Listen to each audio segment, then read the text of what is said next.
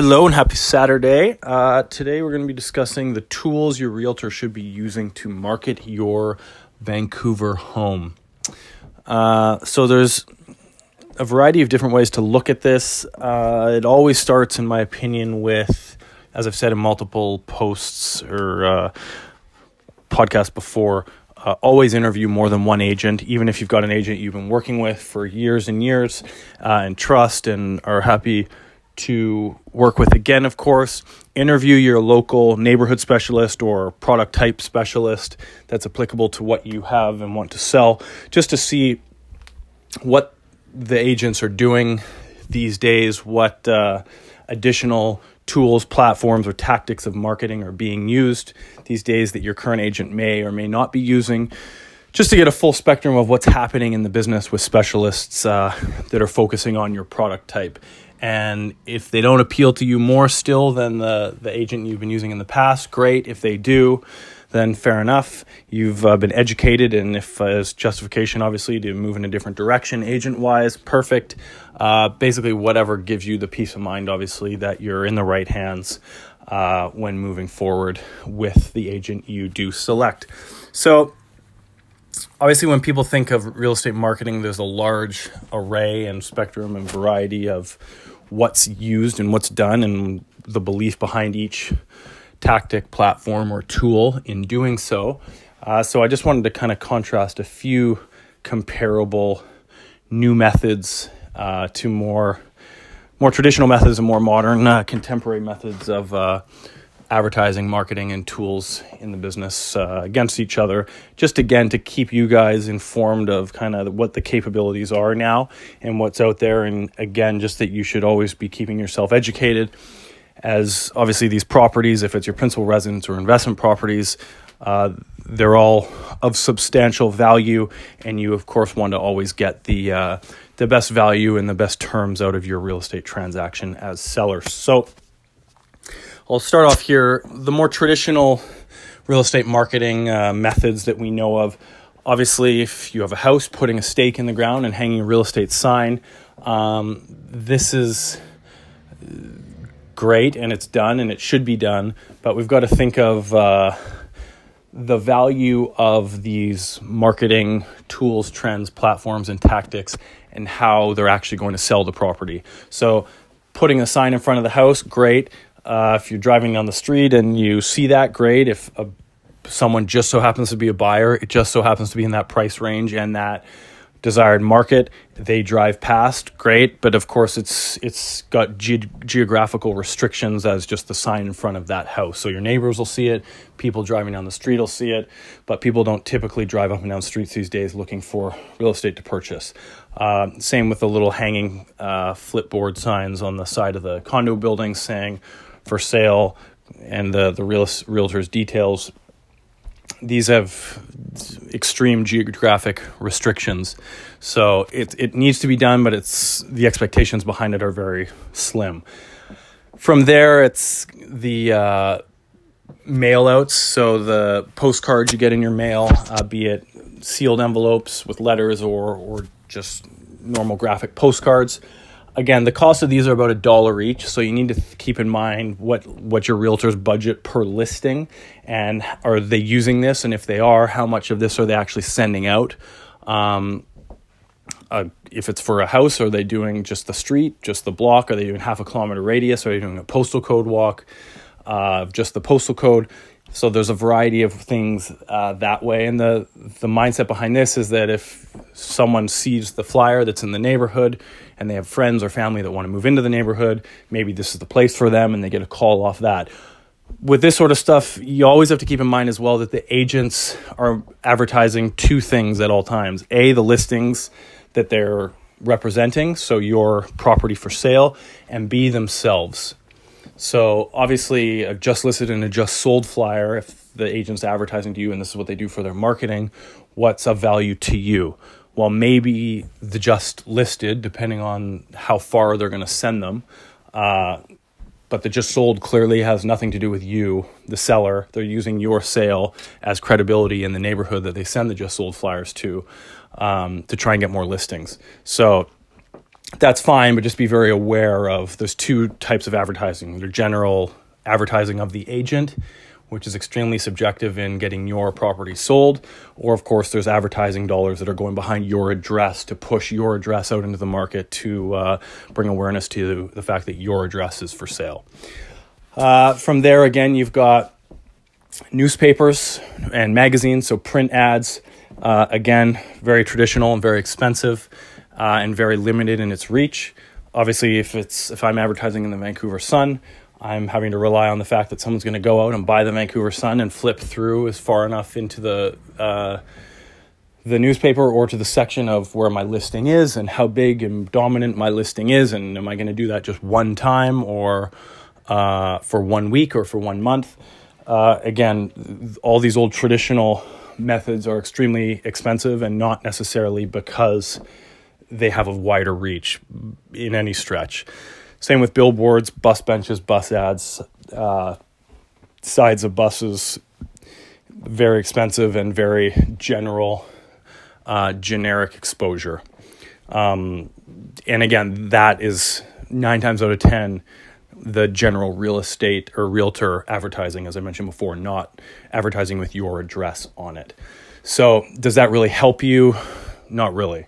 The chances of a potential buyer in your criteria of a property that you have to sell, seeing your realtor's ad on the side of a bus as they're driving through downtown, randomly going to that realtor's website, stumbling across your listing, and then finishing a purchase is extremely unlikely, we'll say, at the best of times.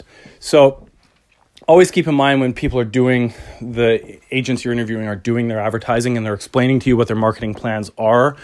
Is this marketing that's going to market my property, or is this marketing that's going to market my agent?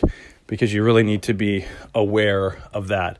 To the more contemporary side, obviously with more modern tools and platforms and elements of marketing, there are a few benefits.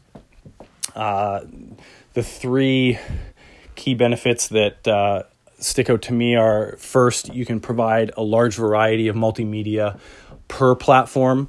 You can get your information in front of many more people through these platforms, and you can sometimes, most importantly, select the criteria specifically of the people who are having your information put in front of them. So, for example, we at McInnes Marketing, we do 2D floor plans, we do 3D floor plans. We're very heavy into video tours, video walkthroughs.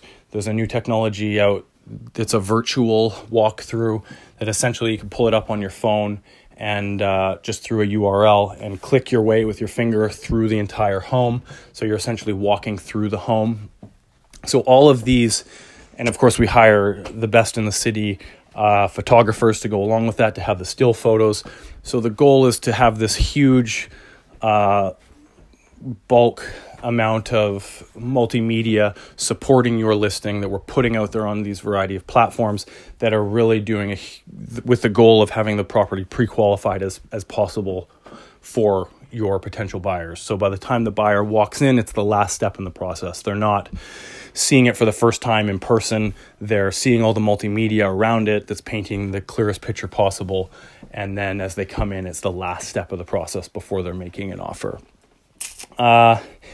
The platforms themselves, again, you can do paid advertising through all of these platforms, most of these platforms now, and what that is similar to through Google or AdWords or, and there's, again, a lot more in depth than what I'm going to go into here, but in all the platforms, Facebook, Instagram, and all the key ones, you can actually pay to get in front of people, and there's a variety of ways that you can be charged. So you can get pay per click or you can pay per view.